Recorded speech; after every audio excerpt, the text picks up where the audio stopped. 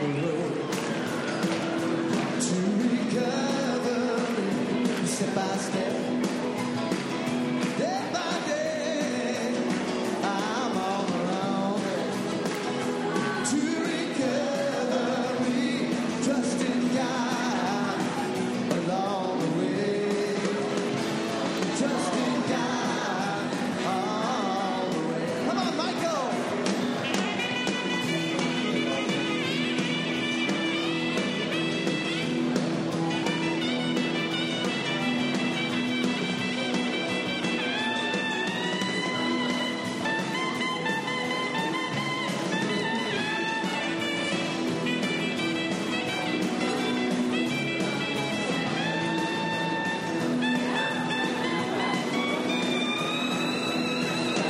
There are tears on my pillow that won't dry on their own beyond my ears. I've no sorrow, but today I don't walk alone. Yeah, 'cause I'm on the road to recovery, step by step. Day by day, I'm on the road to recovery, trust in God along the way, trust in God along the way, trust in God all the way.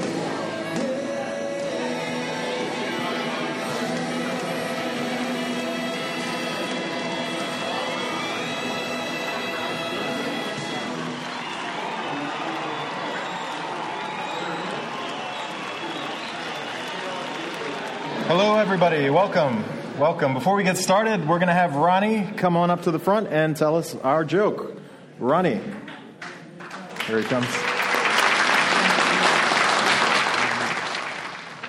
I'm Ronnie. I'm an alcoholic. All right. So an old sea captain walks into a bar. He has a peg leg, an eye patch, and a hook. The captain sits down and orders a drink. The bartender serves it and asks the captain a question. If you don't mind, how did you get that peg leg? I were chasing the white whale, laddie. Dangerous business. Well, how did you get the hook? Yar had me a swashbuckling accident. Wow, well, what about the eye patch? A seagull pooped in my eye. What? Asked the bartender. How did you lose your eye from seagull poop? Yar, it were my first day with the hook.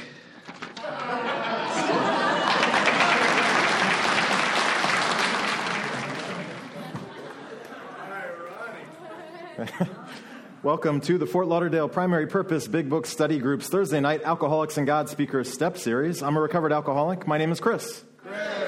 Thank you all for joining us tonight. In a minute, we're going to start our 2-minute meditation. Please take a moment to get situated. Turn off all devices that make noise and that might/will distract others. Take this time to get connected to God. Let the craziness of the day drift away and ask God to help you stay focused on the step study tonight. Is everybody in and ready? Yes. I heard no, but okay. Let's bring in the monks, and I'll see everybody in 2 minutes.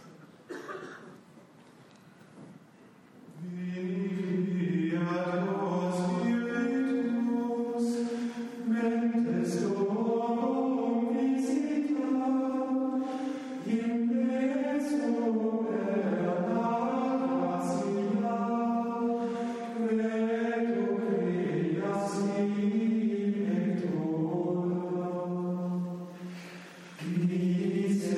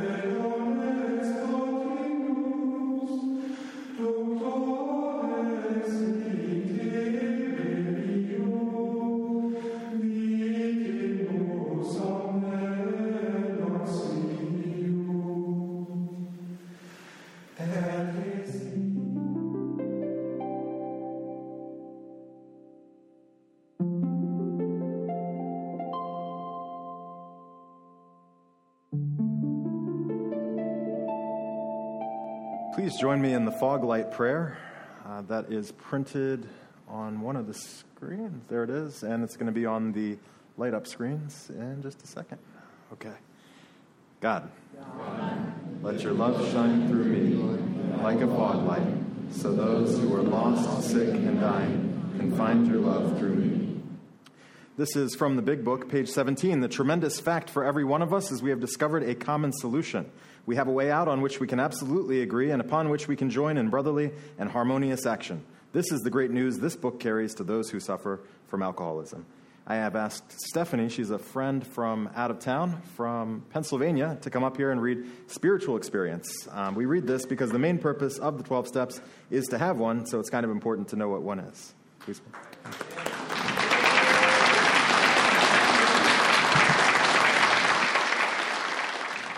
Spiritual experience. The terms spiritual experience and spiritual awakening are used many times in this book, which, upon careful reading, shows that the personality change sufficient to bring about recovery from alcoholism has manifested itself among us in many different forms. Yet it is true that our first printing gave many readers the impression that these personality changes or religious experiences must be in the nature of sudden and spectacular upheavals. Happily for everyone, this conclusion is erroneous. In the first few chapters, a number of sudden and revolutionary changes are described. Though it is not our intention to create such an impression, many alcoholics have nevertheless concluded that in order to recover, they must acquire an immediate and overwhelming God consciousness, followed at once by a vast change in feeling and outlook. Among our rapidly growing membership of thousands of alcoholics, such transformations, though frequent, are by no means the rule. Most of our experiences are what the psychologist William James calls the educational variety, because they develop slowly over a period of time. Quite often, friends of the newcomer are aware of the difference long before he is himself. He finally realizes that he has undergone a profound alteration in his reaction to life, that such a change could hardly have been brought about by himself alone. What often takes place in a few months could seldom have been accomplished by years of self-discipline. With few exceptions, our members find that they have tapped an unsuspected inner resource, which they presently identify with their own conception of a power greater than themselves. Most of us think this awareness of a power greater than ourselves is the essence of spiritual experience. Our more religious members call it God consciousness. Most emphatically, we wish to say that any alcoholic capable of honestly facing his problems in the light of our experience can recover, provided he does not close his mind to all spiritual concepts. He can only be defeated by an attitude of intolerance or belligerent denial. We find that no one need have difficulty with the spirituality of the program. Willingness, honesty, and open-mindedness are the essentials of recovery, but these are indispensable. There is a principle which is a bar against all information, which is proof against all arguments, and which cannot fail to keep a man in everlasting ignorance. That principle is contempt prior to investigation. Herbert Spencer.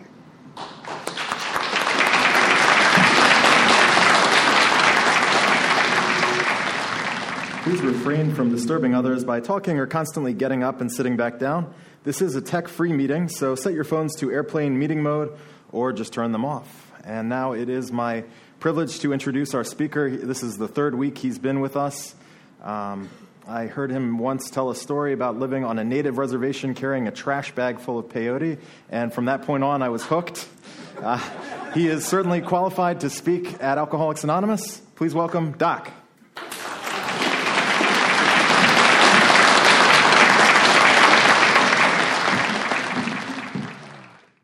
Glory days. Docc, alcoholic. Such a privilege to be here, and I so much thank God they wrote it down. You know, I'm glad we don't have to make it up. If you're new here and you have heard sayings passed around in a meeting, I suggest you forget about 9 out of 10 of those and read what's written in the book. One of the things you might want to go ahead and follow is when they say, take what you need and leave the rest, they're not talking about the program, right? You take it all or take nothing, right? It's not a buffet. It is everything 100% or nothing. You may have to try on some of these, like we're going to talk with 3, but when they say that, they're talking about me. They're talking about what you hear human beings say. So if I can't give you a page number that I got it out of the big book or the 12 and 12, then it's my understanding, interpretation, experience, or opinion, and that part you can leave. You know, we don't care if you listen to us, but we hope to generate enough interest that you'll look it up in the book. If you think I'm radically incorrect, please look it up in the book, and then come back next week and show me where I'm wrong, and we'll discuss it at dinner, and you'll still be coming to meetings and reading the book, so it's awesome. Last week, we were on a little bit of a journey, right? In step 1, we saw that we had often... God, you're so good, Mike. I am so into this. I'm going to just like... You know, we should video the whole thing and then just pixelate my face out and put that up, because there's just too much going on here to just listen to. And for those of you just listening, I'm not going to tell you what's happening. You have to come to the meeting. I said that, like, I misread that, and I believe a lot of people do when we get here. Step 1, that I admitted I was powerless over my life and that alcohol had become unmanageable, right? That all the things that people did to me was out of my control, right? I had nothing to do with that. And my drinking was a little unmanageable. And actually, when I came here, my thought was to learn how to manage my drinking. I was not planning on being here forever, you know? I didn't think this was a forever thing. I thought it was like, you know, a self-help program, right? Like tennis lessons. You come once a week, you get your lesson, and then pretty soon you break off, right? And you just go play by yourself, right? And play with friends. And I thought I would learn how to drink responsibly, like they say on TV. And, because the problem was I just couldn't turn it off, right? I could turn, the volume way down, but I just couldn't turn it off. And I wanted to be at a place where I didn't need to be loaded. Right, where I didn't wake up with that fear of I have nowhere to get a high today, right? I am. There's an old song by Commander Cody and the Lost Planet Airmen called "Down to Stems and Seeds Again Blues," right? And that's the title says it all, basically. And the old timers will tell you about drinking mouthwash, and sterno is something young people don't understand. Sterno. Robert goes, good, glory days, right. Sterno, lighter fluid, kerosene, all of that will get you an alcoholic buzz. In fact, what killed a number of cats on the reservation is some sort of chemical reaction happens if you take a loaf of bread, unsliced, and cut off the top and bottom, and pour kerosene through it. You get some sort of weird chemical reaction and then drink it. It gives you an alcoholic buzz. It also causes blindness and death. But when we wake up and we go, I have nothing, all that's an option, right? Really. You look and you go, how much booze is in scope? All right. 10%, that's wine, right? It's the same as wine. I can just drink that and have a minty breath afterwards. So I realized that what it says is, no. It says that dash doesn't mean anything. And the word that stands for that is to say, or that is, or in another way, that both of those halves of the sentence actually describe the same problem.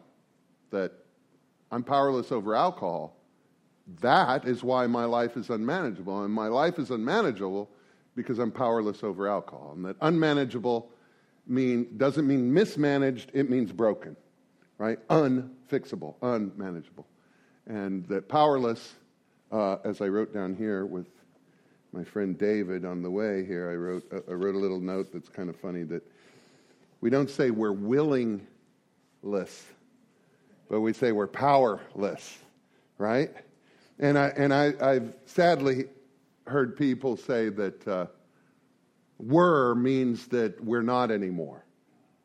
Yeah, right. I'm going to read it right out of the book that says, actually, we are still powerless.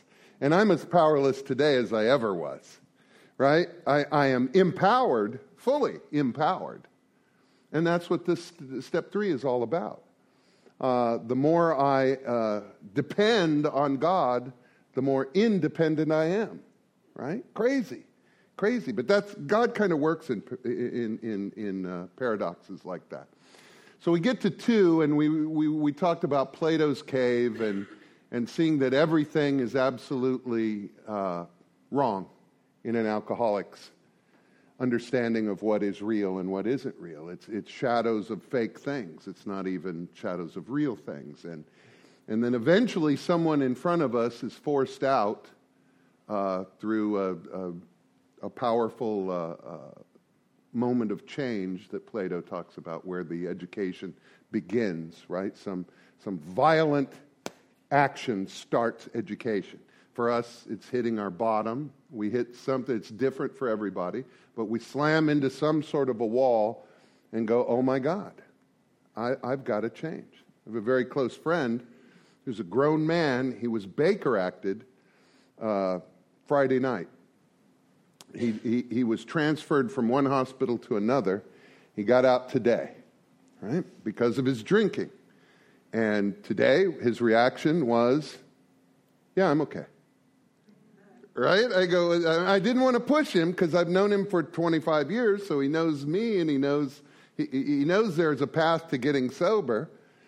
But it was like, he doesn't have a problem. His problem was he couldn't get out of that psych ward. Now he's out. Tomorrow's his birthday. Happy birthday. Right? Everything's fine now. There's nothing we can do. Right? There's nothing. I can't do anything with myself if I'm there. I have to have, it doesn't matter what that moment is that starts the education. For me, that would have probably been it, right? Be a grown man, and not only was he in the psych ward, but everyone he knows was on Facebook talking about it. So it's like, I'm sure he feels humiliated. But that's not enough, and I pray to God something will be enough for him. I'm so grateful I'm in this program. I'm so grateful I have this disease. And if you're new, you won't understand that. But if you've been around a while, you realize that, like, had I not gotten this disease from you, I would have, because I didn't have it when I came in here, but all you sickies passed the germ to me. And then while I was here, I realized, oh my God, I have a disease that'll kill me. And had I not acquired that disease, I would have lived on the fence, right? Not having a life so great that I could rejoice in it every morning, and not having a life so terrible that I had to do anything to change it. I would just live on the fence, and it sucked, right? So I came in wanting to turn it off. I couldn't turn it off. I wanted to turn it off so that on weekends I could turn it on, run it full blast, get really drunk, Sunday night turn it off, and have a normal week like a human being. Didn't work like that at all. Because I got to 3, and it says, made a decision. Now, so many people get so twisted up in this.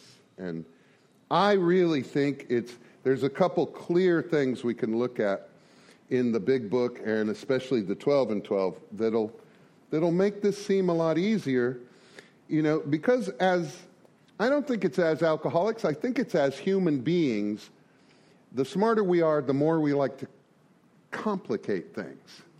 And most people in AA are, as the book says, above normal intelligence, right? We're pretty smart people. That's why we survived, and those other people that were getting loaded like us did not, right? We're survivors. We were smart enough to sidestep death many times, right?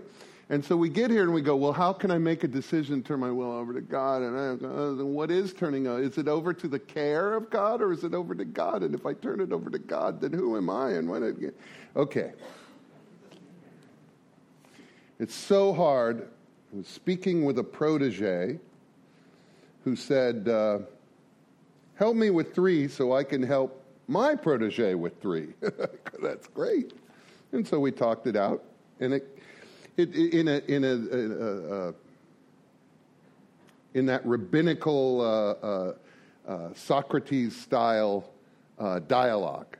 So if you do this, what happens? And he answers. And you go, okay, but if you do that, what happens? And he answers. And then he discovered it himself. But on page 60 in the big book, it just says this, our description of the alcoholic. All right, that's Dr. Silkworth. I was going to say Dr. Phil. I don't know why, but Dr. Silkworth. How's that working for you? Our description, right? Our description of the alcoholic, right? It's mind and body, it's an allergy, etc. The chapter to the agnostic, you don't need to swallow this all at once, just can you believe that there is a possibility that there might be someone or something greater than you? And if so, that's a start. And our personal adventures before and after, right? How we were, what happened, and what it's like now, which is meetings and the parking lot and dinner. If you're not going to dinner after this thing, you're missing out. It's so much fun. They make clear 3 pertinent ideas. Pertinent means, 3 ideas that absolutely sum up everything we're trying to say. A, that we were alcoholics and could not manage our own lives. There's that word were. It obviously does not mean that we are no longer alcoholics, right? It's merely a writing style to talk in past tense so that we're not pushing, because Ebby kind of suggested that to Bill when he was writing it. One of the things about this book is the pre-published manuscript. Bob would write a chapter or parts of a chapter. He would send, Bill. Bill would send it to Bob. Bob would have glowing reviews about it, right? Lois would read it. She'd love it too. Then he'd bring it to a meeting and they would tear him apart, right? Which is why I would never bring anything I created to a meeting and ask everybody publicly, what do you think of this? And if they think it has anything to do with that, have you ever been to a business meeting before? We will argue and grit teeth and fluff our fur over nothing, right? Over nothing. And we will plant our heels in, and it's like, I'm not budging. I will not vote for this thing. And then a week later, you go, what were we arguing about last business meeting? I don't remember. But I remember I was right. That's what I remember. And so they would tear Bill apart, and he would have to rewrite the chapter and rewrite the chapter and rewrite the chapter. When we get down to 6 and 7 and talk about the difference between defects of character and shortcoming, there's a story about when they asked Bob, why'd you use those 2 different words? A whole lot of this book, he says, I just simply don't remember why. I don't remember how that came out. And that makes perfect sense. Because if you've had 20 rewrites, you don't remember where the final wording comes in on some things. So were is, and I believe deeply, we don't have the traditions up. Okay. It's all right. Don't search for traditions to put on the thing. But tradition 2 is that God makes himself known through our group conscience. And I believe that 100%. And that is shown in the touch of divinity that is in both the Big Book and the 12 and 12. So I believe the word were is an important word. But I spend so much time on it because we are looking for any way out of this. Why do I have to make a decision to turn it over? Let's just get to 4. All right, I did 3. We'll get to 4. Well, slow down there. 3 pertinent ideas: that we were alcoholic and could not manage our own lives. That's absolutely a fact.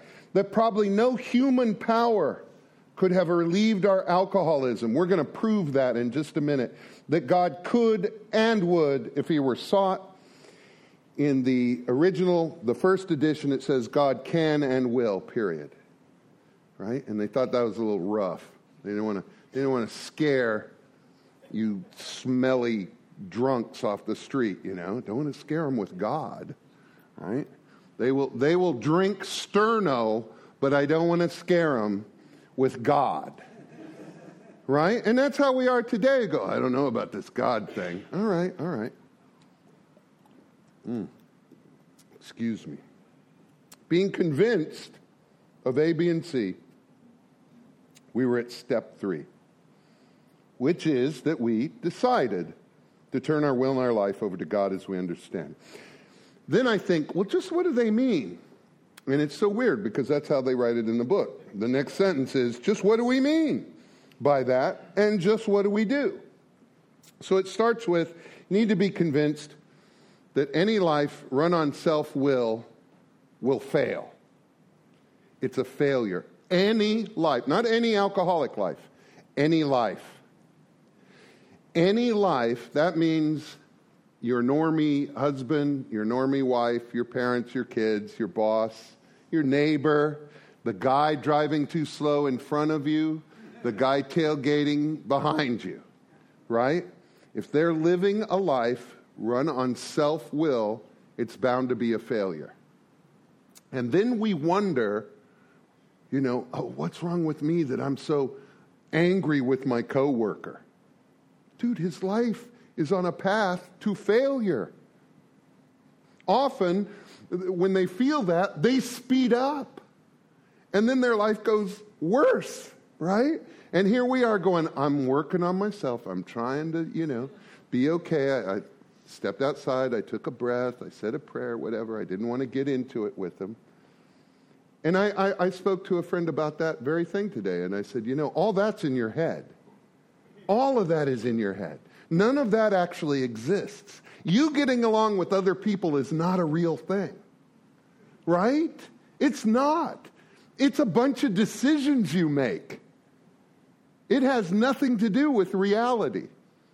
He goes, well, because it started off, how's your day? Well, I'm frustrated at work. I said, when I hear the word work, I think of my great-grandfather, who, before he could afford a tractor, took an ox and an axe and cleared 40 acres of forest and then plowed it into a farm by himself. And I think, holy moly, man, I couldn't do that stuff. He was a big Dutch dude. He was like, that's where I get my height. And he was funny as hell. I never saw him in anything other than bib overalls.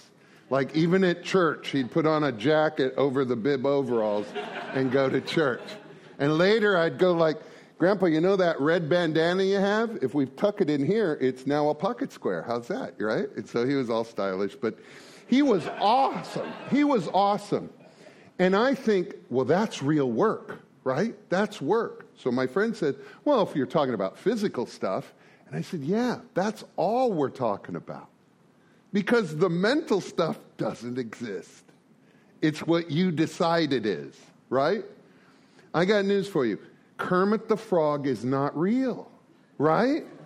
You look at Kermit and you go, that's a real, right? That's a thing, right? He's real. But like I was watching Jim Henson with Kermit talking to Arsenio Hall on a clip on YouTube, and Arsenio cannot not direct his questions to the puppet, right? He can't. He keeps trying to look at Jim Henson, and Kermit goes, yeah, well, and then he looks right at the puppet, right? Because in his mind and heart and soul, that thing's real, right? And to us, it's real. Right? Batman is real. Right? No.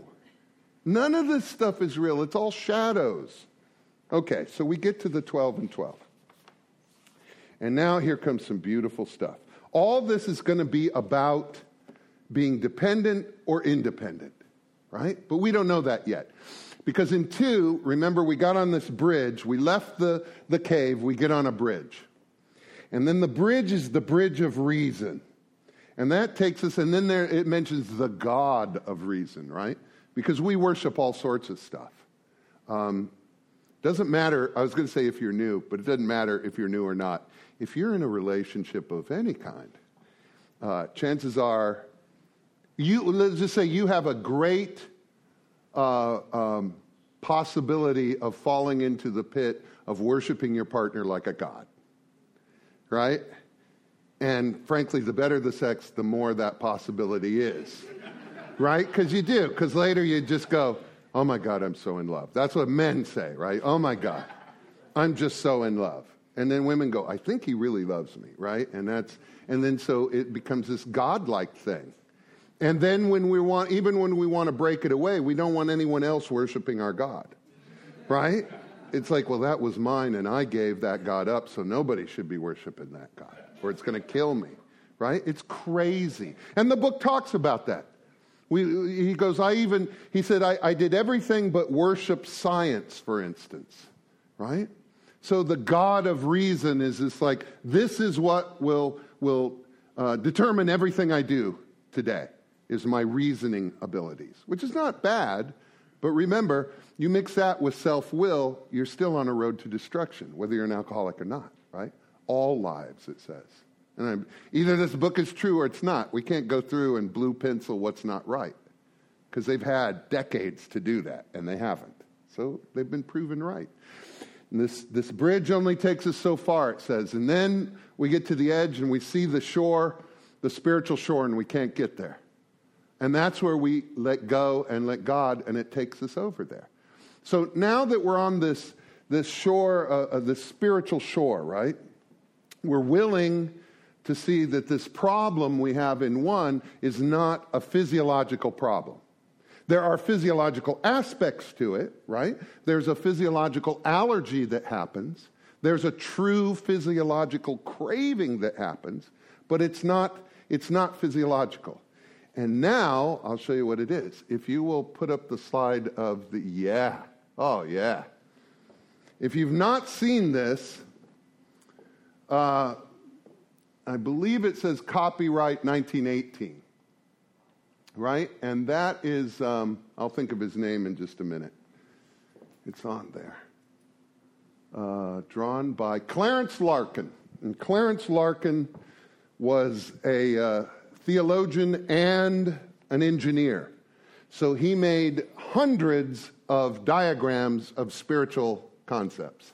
And they're awesome, right? So this shows the threefold nature of man. This, by the way, will be my second tattoo. I just got one. And that way, when somebody goes, what are you talking about? I can just rip my shirt open and show them right on my chest, right here. Spirit and soul and body, right?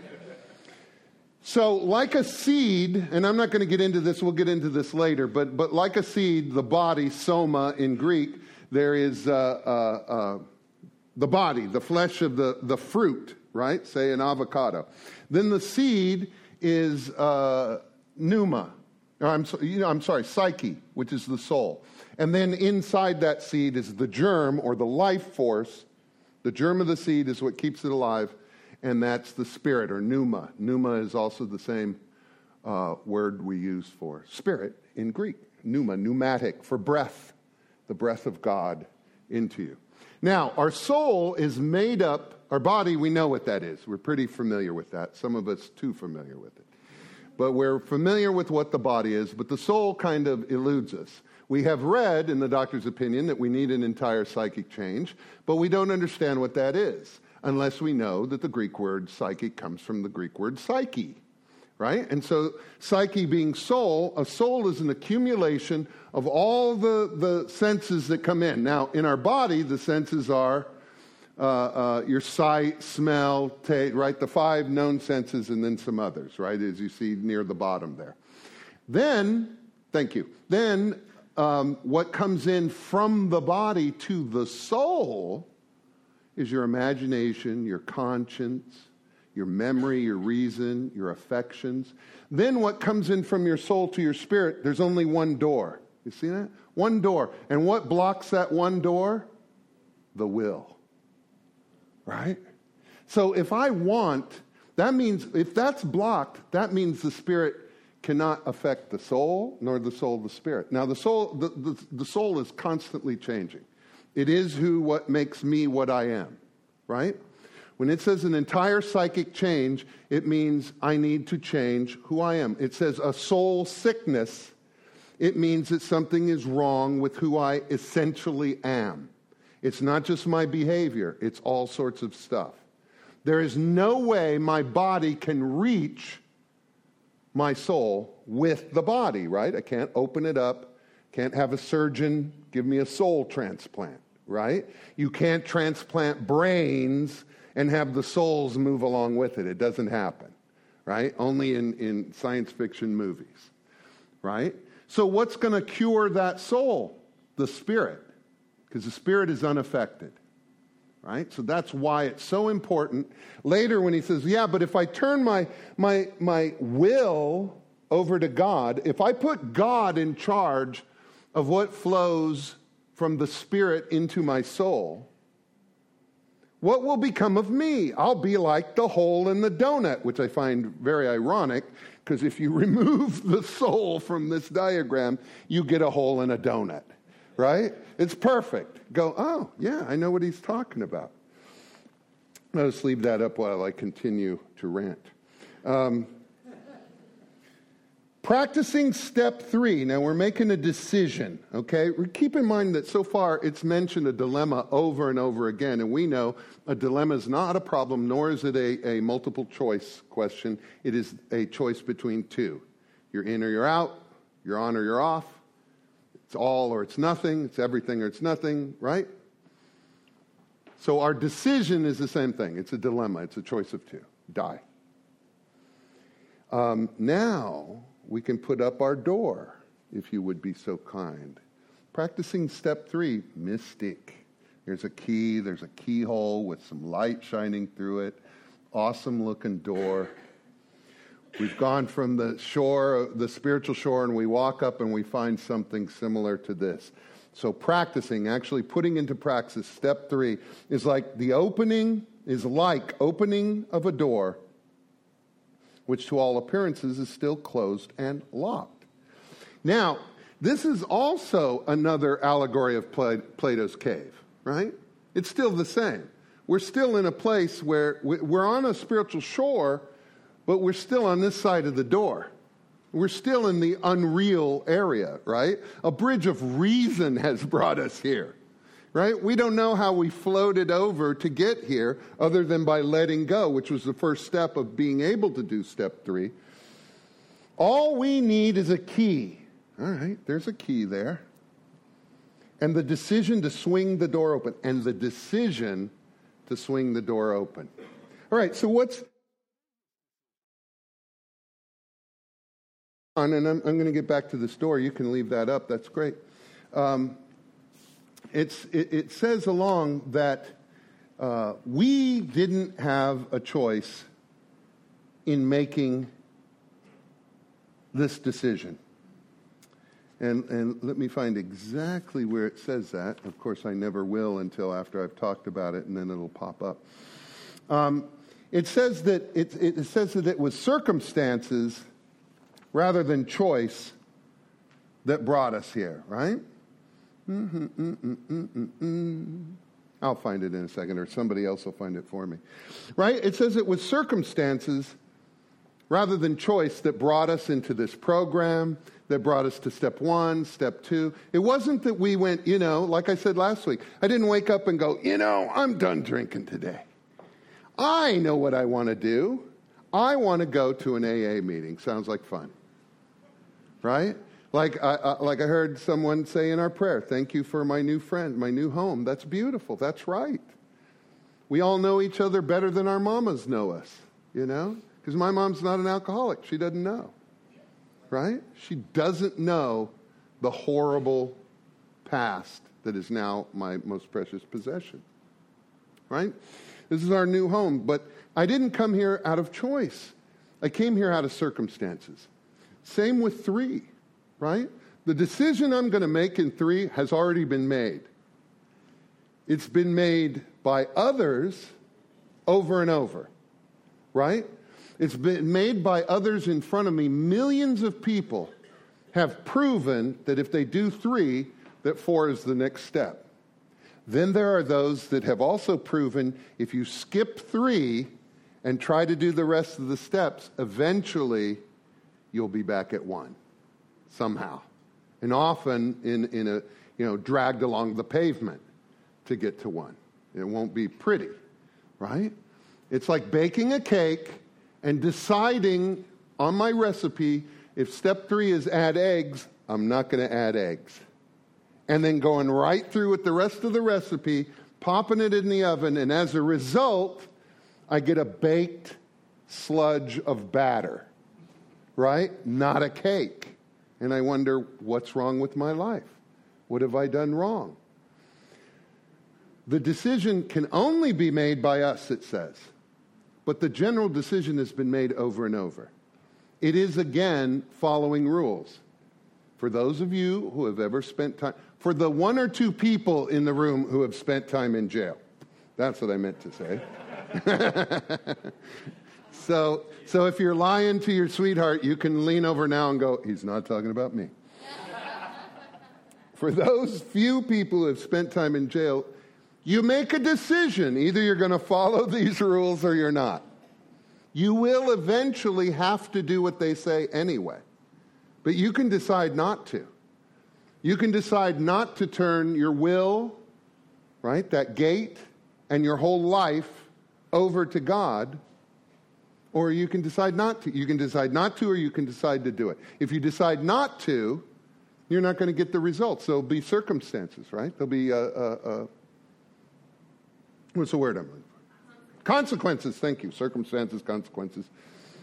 I'm having a Joe Biden moment. I can't think of it. Whatever. I mean, excuse me. I mean, it was all red. I'm sorry. I mean blue. I mean, Jesus Christ. Politicians.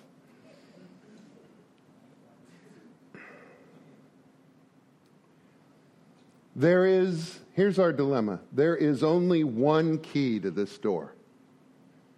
And it is called willingness. Right? So we're powerless. We're not willingless. Willingness comes from open-mindedness. It's my belief that one comes from the other. I've had a good friend that says he believes open-mindedness comes from willingness. I believe the books kind of say it the other way around, but it doesn't matter. If you do one, you'll generally get the other, right? Chicken or the egg. I believe that because I believe if I say to someone a new idea, hey, have you... See, I shave with a straight razor, right? The old-fashioned 1800 straight razor. And I keep it right here in my boot. No, I'm just kidding. Just kidding. And so I only did that because I got frustrated, buying more and more expensive disposable razors, right? Where I finally went like, this is absurd. I'm going back to like how men used to live. And it took like 2 years of just being an absolute cut up, nicked up ball of flesh, right? And then I started getting the hang of it. But if I come to another guy and I go, hey, you ought to really try it. There is a joy to shaving when it's dangerous, right? Now, if he's open-minded, he goes, okay, I'll try it. And my point is, if he's closed-minded, he says, no way, right? So action will follow his open-mindedness, right? Does that make sense? If his mind opens up and he goes, okay, I'll try it. So him expressing his open-mindedness is he expresses it through a willingness, right? Okay, I'll try it, right? I want you to be happy, joyous, and free. So I'm going to suggest that you actually turn your will, that is, it's nice, right, to have a visualization of what will actually is and where it is in our existence, that it's in between our psyche and our pneuma, between our soul and our spirit, right? And I'm going to let God have that so he can open it and close it when he needs to, instead of me because my life is unmanageable, right? It's kind of nice. And so I say, if you'll do that, you'll be able to do the rest of these for the rest of your life and have a life that's happy, joyous, and free. And if you're open-minded, you go, okay, I'll give it a try, right? So willingness becomes the key. And at meetings we see willingness is the key, but it doesn't say the key to what. So a lot of people, newcomers, think that's the key to sobriety. It's not, right? It's the key to opening the door. Why, oh why, would God, if there's any divine inspiration in these writings, why would he put this door between us and the path? Right? Because what it says is on the other side of the door, it says, and the illustration is great because it has that shiny, happy golden light coming through the keyhole, right?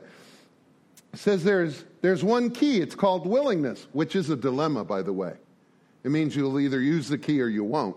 The door's either open or it's closed, right? It's a still binary choice system. There's no way around it. It's like there are three keys. One will open it one way and one will open it another. No, it's a door. There's one key.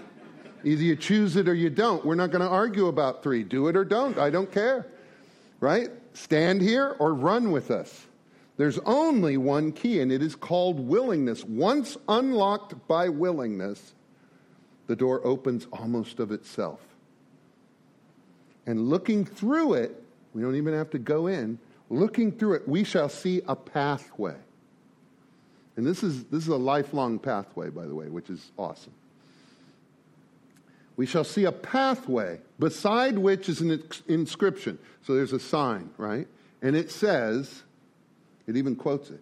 It reads, quote, "This is the way to a faith that works." Not to sobriety, not to being happy, joyous, and free, to a faith, but to a faith that works.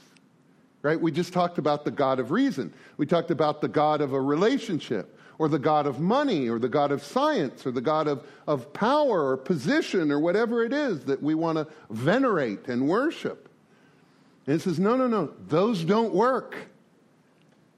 Why don't they work? Because it's already said, any life run on self-will will fail.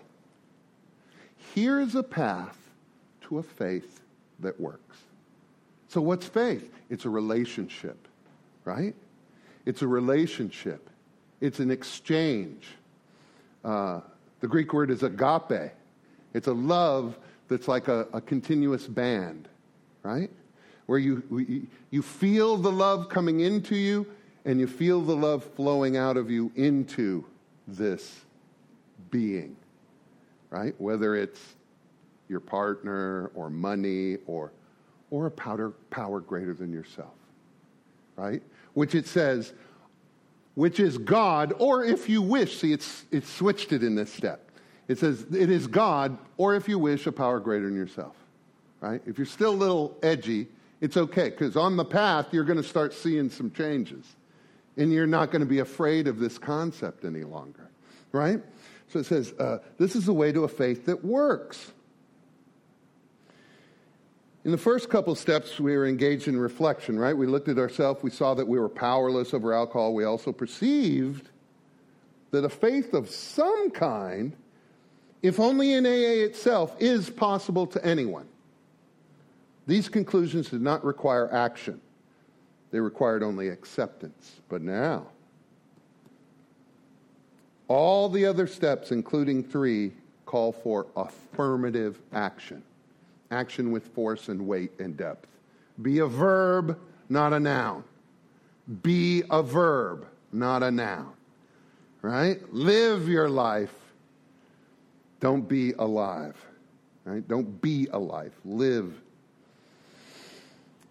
For it is only by action that we can cut away the self-will, right? The creepy stuff that's blocking that opening, which has always, weirdly enough, blocked the entry of God. From where? God, can you put that diagram back up? Inside spirit, that tiny little thing in the middle is God. See? That's where the all faith, hope, reverence, prayer, worship. Those are the senses that we have in there. And that flowing of God fills up the spirit. You see it kind of fountains into the soul, then it fountains into the body. But that's where we're blocking God. Not from the outside in, but from the inside out. In the big book it says, Bill says, deep down inside every man, woman, and child is the fundamental idea of God. And in the end we find that's the only place he can be found. Is deep down inside every man, woman, and child. Right? That's why we encourage going, look, I respect the God in you. I respect the God in you. I respect the God in you. That's pretty universal among most religions, right? Is that we all have a little bit of God in us, which is awesome. So we want to remove our creepy self-will and put God-will in there, so it's not blocked. It says, self-will, which has always blocked the entry of God, or if you like, a higher power, into our lives. Faith, to be sure, is necessary, but faith alone can avail nothing. Why is that? Can I just have faith? No, that's a relationship. Action, action, action, action. Right? We can have faith, yet keep God out of our lives. That's an important sentence right there. That might want to go up on the bathroom mirror. Therefore, our problem now becomes just how and by what specific means shall we be able to let him in? Having seen this illustration, you now kind of know what you need to do, right? Is you need to open that door right there, where the will is blocking God from entering who you really are, your soul. Right? This is deep, deep stuff. But it's all right here in the 12 and 12 in the big book. All that is just some concentric circles, right? Illustrating what this is saying. It's really remarkable, this stuff written down, right? Okay, so I'm gonna move through. You're gonna really want to read step 3, right? It says we look around. We know that a willingness has already happened because I'm here. Right? That's already proof of a willingness. And now, coming here, already a willingness has been achieved to cast out one's own will and one's own ideas. Should I do that? Should I do that? Da, da, da, da, da, right? Where we just get bound up into this swirl of not understanding where I belong in God's tapestry. That means having no peace. Peace is that momentary glimpse of knowing exactly where you are and it fits in God's tapestry perfectly. Already a willingness has been achieved. Thank you, God. Already a willingness has been achieved to cast out one's own will and one's own ideas about the alcohol problem in favor of those suggested by AA. Now, if this is not turning one's will and life over to a newfound providence, then what is it? Right? Let me read that. Already a willingness has been achieved. You've already shown a willingness. Because in all matters touching alcohol, we've all decided to turn our lives over to the care, protection, and guidance of Alcoholics Anonymous. We've already done that. That's why we're here. That's why, pardon me, you're at a step study rather than a place that is going to pump your ego and hand you the mic, right? That you opted for this instead of that. Because you've already turned your will and your life over to the care of this simple program. And now it's just very little more to say, yeah, and already a willingness has been achieved to cast out my own will and my own thoughts and ideas about the alcohol problem. That's all you have to start with, is I just have to realize I know nothing about alcoholism. And just cast that out and let God handle it. And before you know it, you're casting it all away and letting God handling it all. That's what it says. It says you just need, and by the way, providence is a great word with a capital P. It means God. But it means a God that is omnipotent and watches out over everyone with a loving heart. That's the definition of providence, right? I'm going to get down to this great word here. The more I depend on God, the less the more independent I am, right? If you've been to jail, even though you're dependent because you're there, there's nothing you can do and nowhere you can go. By them taking away all of your freedoms, you weirdly become independent. You don't have to think about when to get up or what to wear. You don't never have to set an alarm clock. You don't have to go shopping. You don't have to figure what you're going to eat or when you're going to eat it, what time you're going to bed. It's all done for you, right? I talk to guys almost weekly in prisons. Say, man, if you're... But they come to hear the AA message. I don't have to go seek them out. The guys sitting in those chairs want to hear it. And say, man, if you're missing the opportunity to be completely independent during this, you're missing a big thing, a gift God's given you, right? The more I know that I don't have to worry about world politics and wars and famines, that's not my calling. My calling is to help other alcoholics. That's what God has called me to do. That's what I am. The carpenter doesn't worry about the masonry, right, when building a house. The carpenter doesn't come in and start talking about what paints to use or how to carpet the floor or how to tile the roof. He's a carpenter, right? You and I, we are here to save the lives, to separate people from misery. Real quickly before I go, what a juggernaut is. A juggernaut is a philosophy that we have that if I will just bombard things with more of my own thinking, that I will get my way. Sober, a long time, sober, a brief time, or not sober at all, it all works the same way. We go, I know what I'll do, especially in things like relationship and financial disorders. I will just grab the bull by the horns. I don't know if you know this. Bulls do not like to be grabbed by the horns, and they will flip your butt over and stomp you to death. A good matador brings that bull full on, but he doesn't hit it straight on. He steps aside and lets the bull go by. That's humility. Whoosh. Right? The bull may come back, and he steps aside again. Now, if he doesn't do it right, he can die. Humility is not an easy thing to master. But that's what we're doing here, right? So it says this philosophy, how well does it work? The self-sufficient philosophy. Let's look around the world. How's it doing with leaders of countries ruining the countries? And I'm talking about other countries, right? Look at that. Look at world leaders or world dictators. Look at the wars, the starvation. Look at global warming or not, or whatever side of the fence, crazy fence you think you're on. You know, all of that stuff. Is self-sufficiency working for them? Absolutely not. It's just destroying everything worse and worse. The only thing that works is this brotherhood, this harmonious fellowship, which is what we have here, right?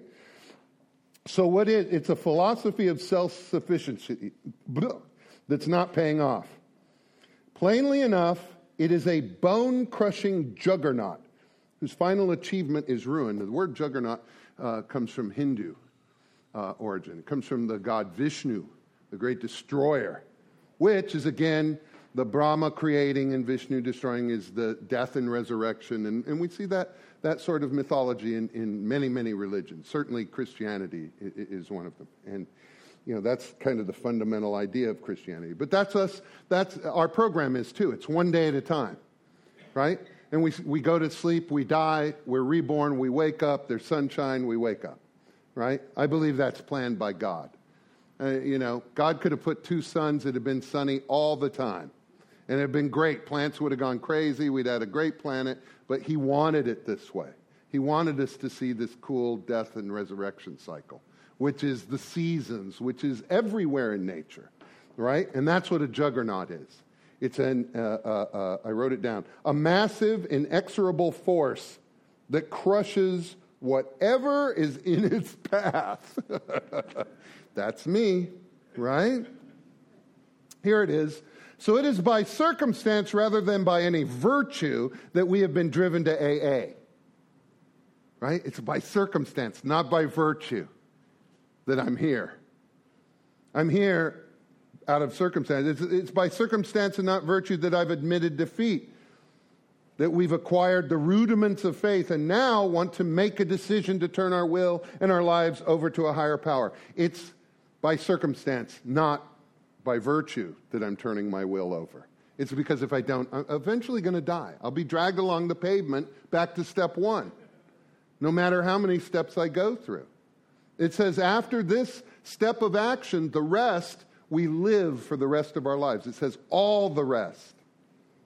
So those who think you only have to go through once, good for you. I'm gonna read this, and like I say, I'm out of here. The alleged ninth step promises, right? You know by heart. So let me read you the opposite. If you choose not to do 3, how 9 will not come true, right? What's written in near there will not come true. It says here on page 39, it says that he will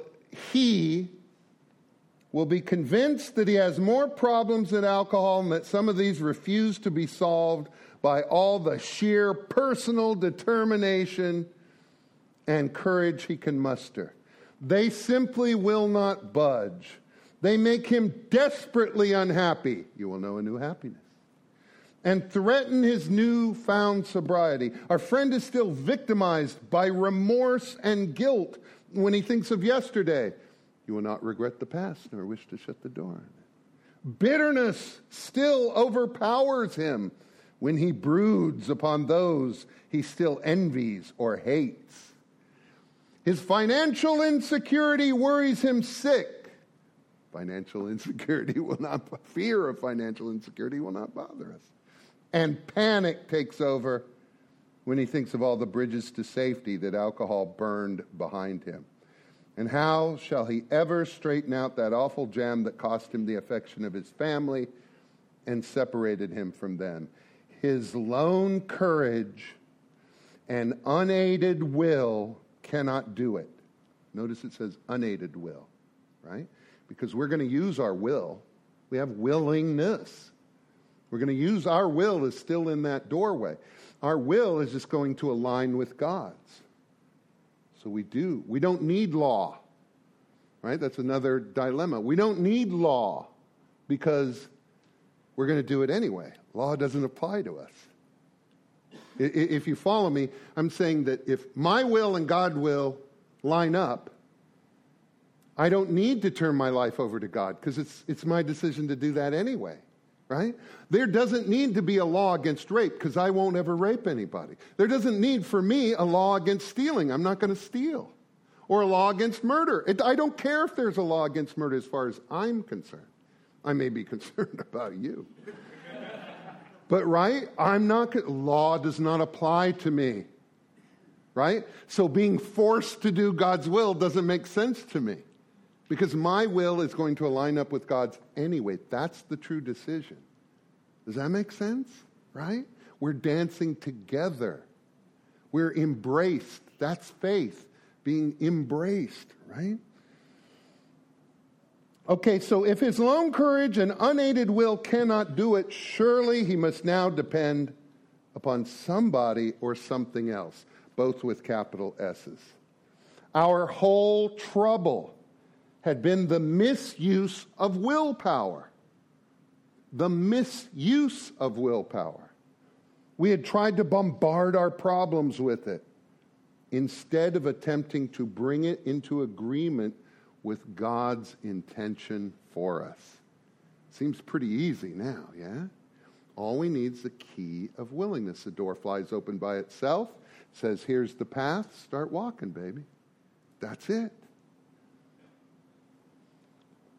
Once we've come into agreement with these ideas, it is really easy to begin the practice of step 3. So when people go, this is a simple program, but it's not easy, read page 41 in the 12 and 12 where it says, it is really easy. Read the book, man,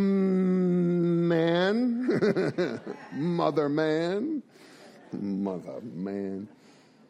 Last thing it says is, in all times of emotional disturbance or indecision, we can pause, ask for quiet, and in the stillness simply say, God, grant me the serenity to accept the things I cannot change, courage to change the things I can, and wisdom to know the difference, living one day at a time, enjoying one moment at a time, accepting hardship as a pathway to peace, taking, as Jesus did, this sinful world as it is, not as I would have it. Trusting that you will make all things right if I surrender to your will, so that I may be reasonably happy in this life and supremely happy with you forever in the next. Amen. I'm Docc, alcoholic. See you next week.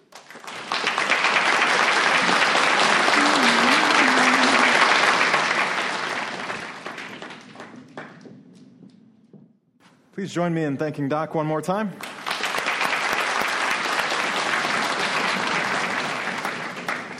And I would like to introduce Ryan. He is our secretary.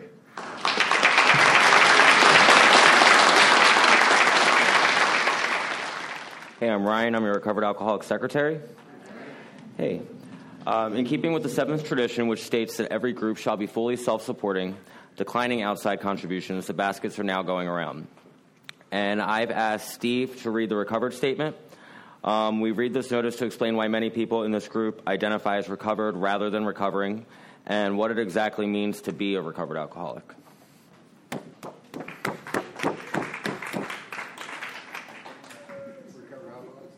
Hi, Steve.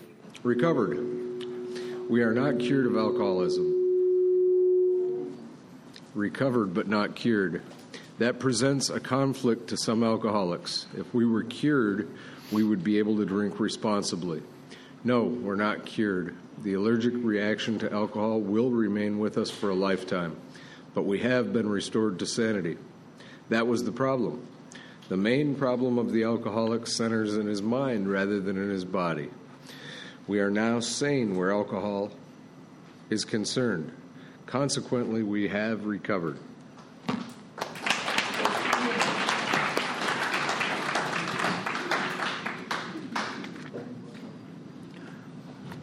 Um, 1940s style big book sponsorship from forward to the second edition of Alcoholics Anonymous.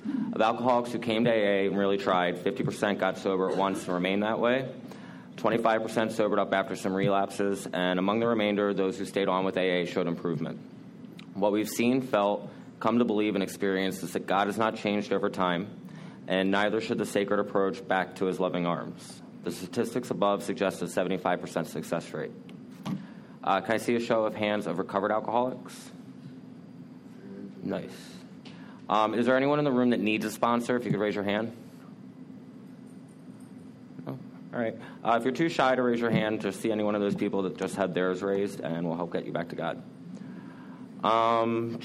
Please join us Monday nights for our big book study meeting where the book comes alive. Fellowship is at 6:30, and the big book study starts at 7:15.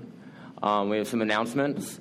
Broward County Intergroup, if you need medallions, literature, there's information on their hours and how to get in touch with them. Next. We got some volunteer opportunities. So the next planning meeting for the 57th Intergroup Appreciation Banquet is going to be on the 14th. That's over.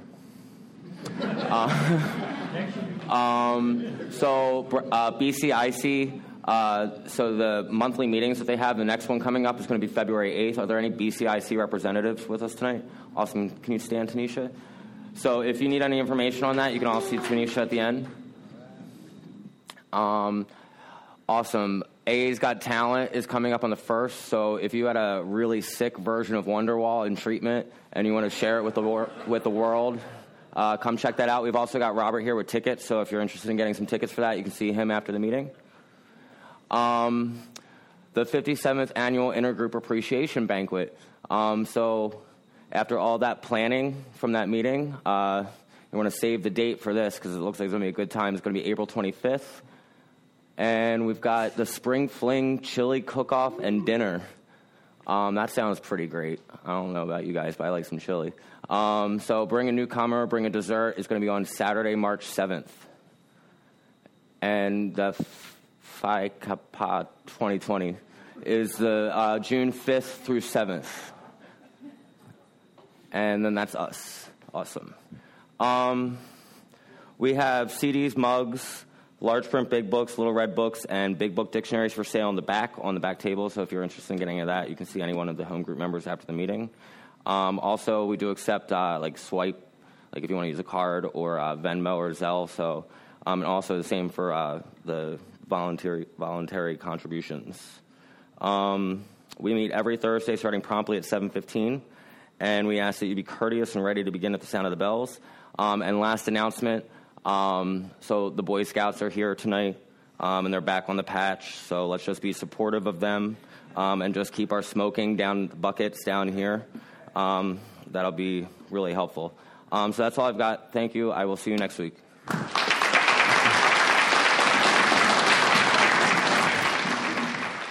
And after the meeting, as Ryan said, we can make electronic contributions at the rear of the room. All right. We have all of our podcasts tonight and the previous at alcoholicsandgod.org. I'd like to invite everybody to our Monday night Big Book study. Those who wish to thank the speaker, please line up down the center aisle. Let's close seated with the Lord's Prayer. Our Father, who art in heaven, hallowed be thy name. Thy kingdom come, thy will be done, on earth as it is in heaven. Give us this day our daily bread, and forgive us our trespasses, as we forgive those who trespass against us. And lead us not into temptation, but deliver us from evil. As thine is the kingdom, power, and joy, and glory forever. See you all Monday or next Thursday. Godspeed.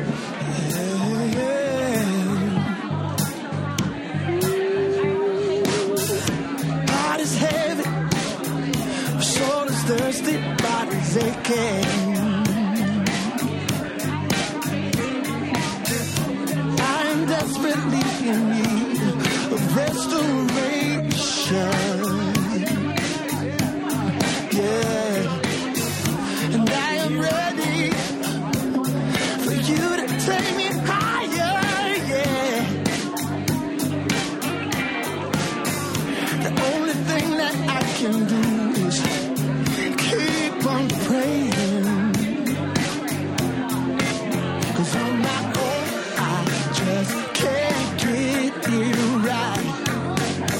It doesn't matter how hard I try, but with you, I become a much stronger man. Getting on my knees puts me back on my feet again. Load is heavy, too much accumulation. Yeah. These possessions that I have amount to nothing at all. And I am willing to hand over every one of them, 'cause they won't profit me anything in the end. On my own, I just can't get it right. It doesn't matter how hard I try, but with you, I become a much stronger man. Getting on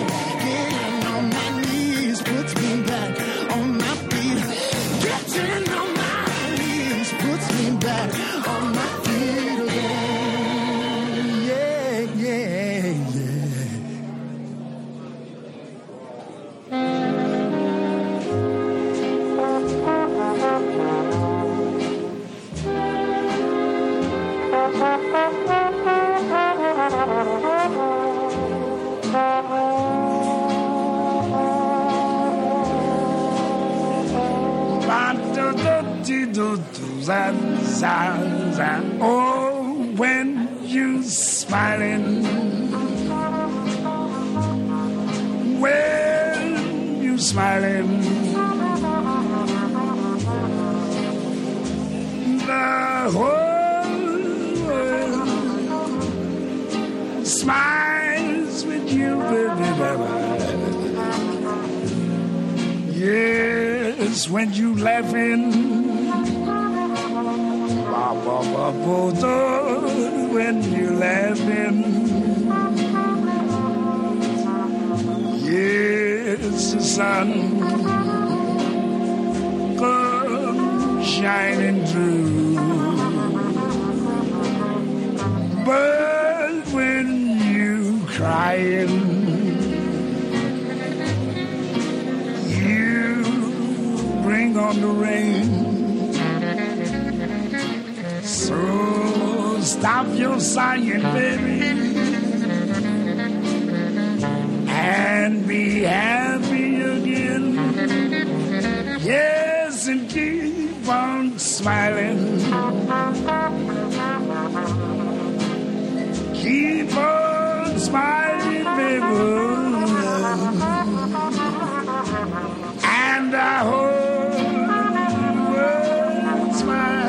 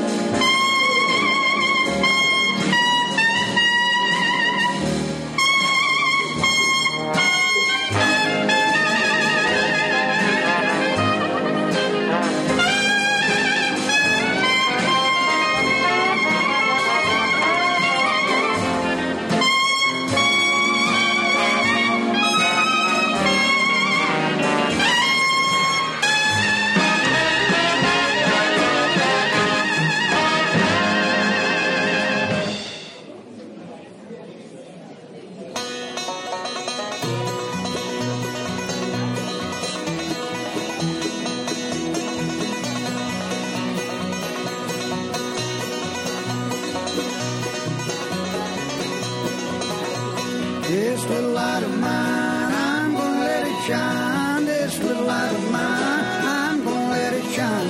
This little light of mine, I'm gonna let it shine. Let it shine, shine, shine, let it shine.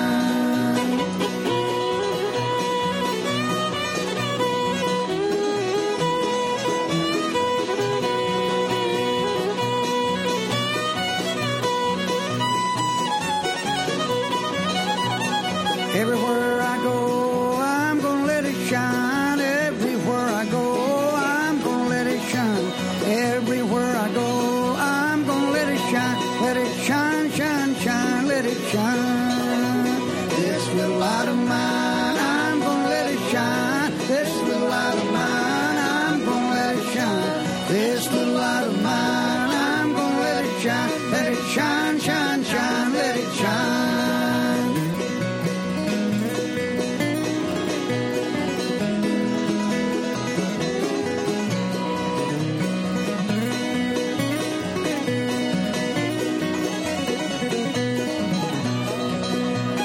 All in my house, I'm gonna let it shine. All in my house, I'm gonna let it shine. All in my house, I'm gonna let it shine. Let it shine, shine, shine, let it shine. This little light of mine, I'm gonna let it shine. This little light of mine, I'm gonna let it shine. This little light of mine, I'm gonna let it shine. Let it shine, shine, shine, let it shine.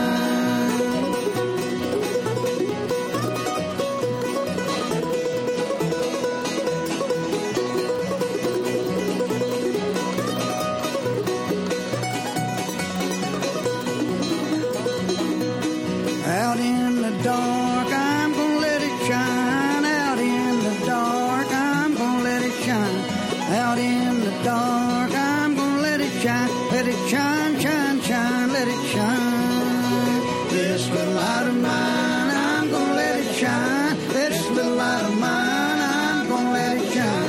This little light of mine, I'm gonna let it shine. Let it shine, shine, shine, let it shine.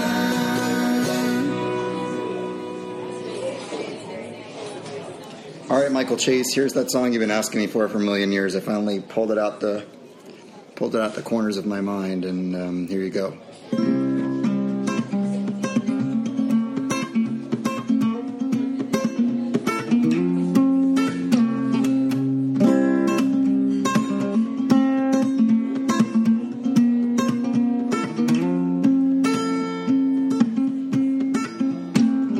The fog is lifted.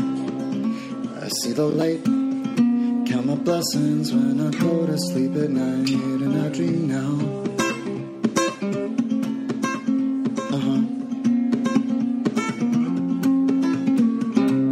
Fear has left me and I'm standing tall. A pile of bricks now lies where once there stood a wall that I hid behind. For all this time, sometimes it takes a burning bush or a great white light to set you right.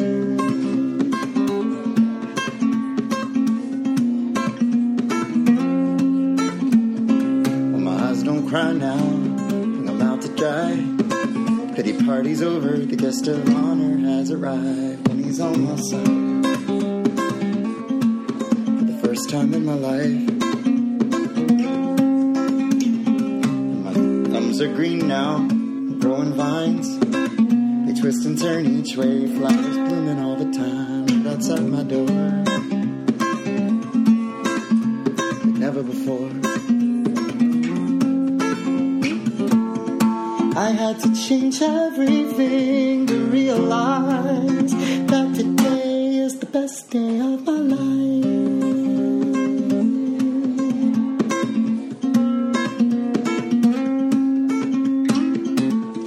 This broken man had traveled far and wide through the great divide, through his own heart, yeah.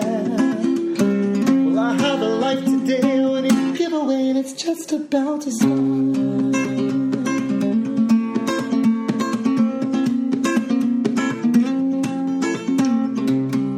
So I face each day in a brand new way, show up and plug in my guitar, and I play my songs, and people sing along, and stomp their feet and raise their arms. And here in this moment that we share, nothing could compare.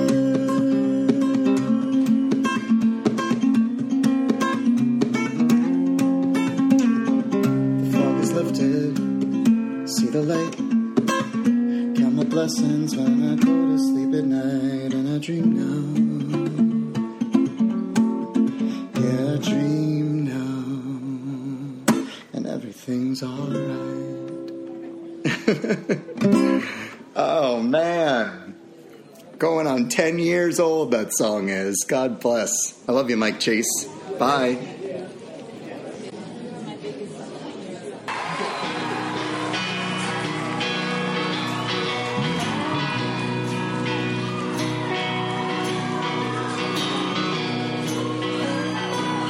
think you know this one, don't you?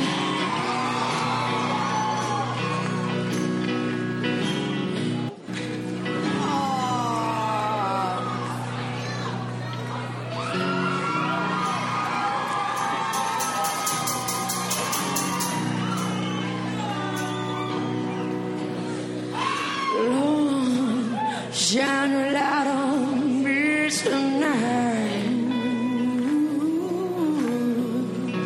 Lord. Shine a light on me tonight.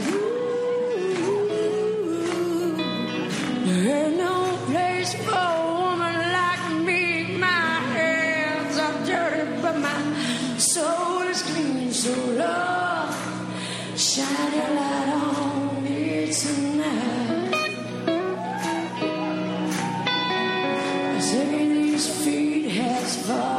To go and I work these hands right down to the bone. I work these hands right down to the bone. I've worked so hard for someone I don't know. I watch these walls be bought and sold. So Lord, shine your light on me tonight.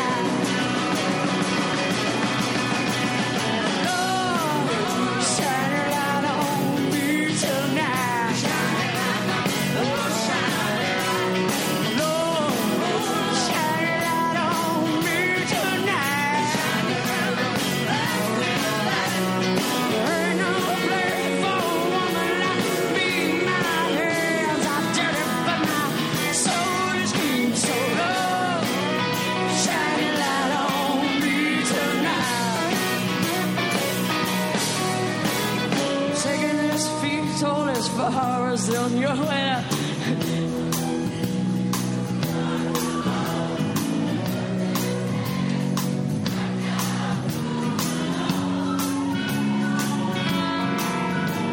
See, I once was young and free, baby. This old world so long. Shine your light on me tonight.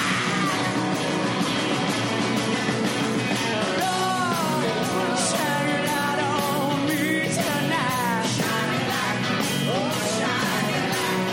Lord, shine your light on me tonight. Shine your light. Ain't no place for a woman like me. My hands are dirty, but my soul is clean. So Lord, shine your light on me tonight. Oh, won't you shine that light, son?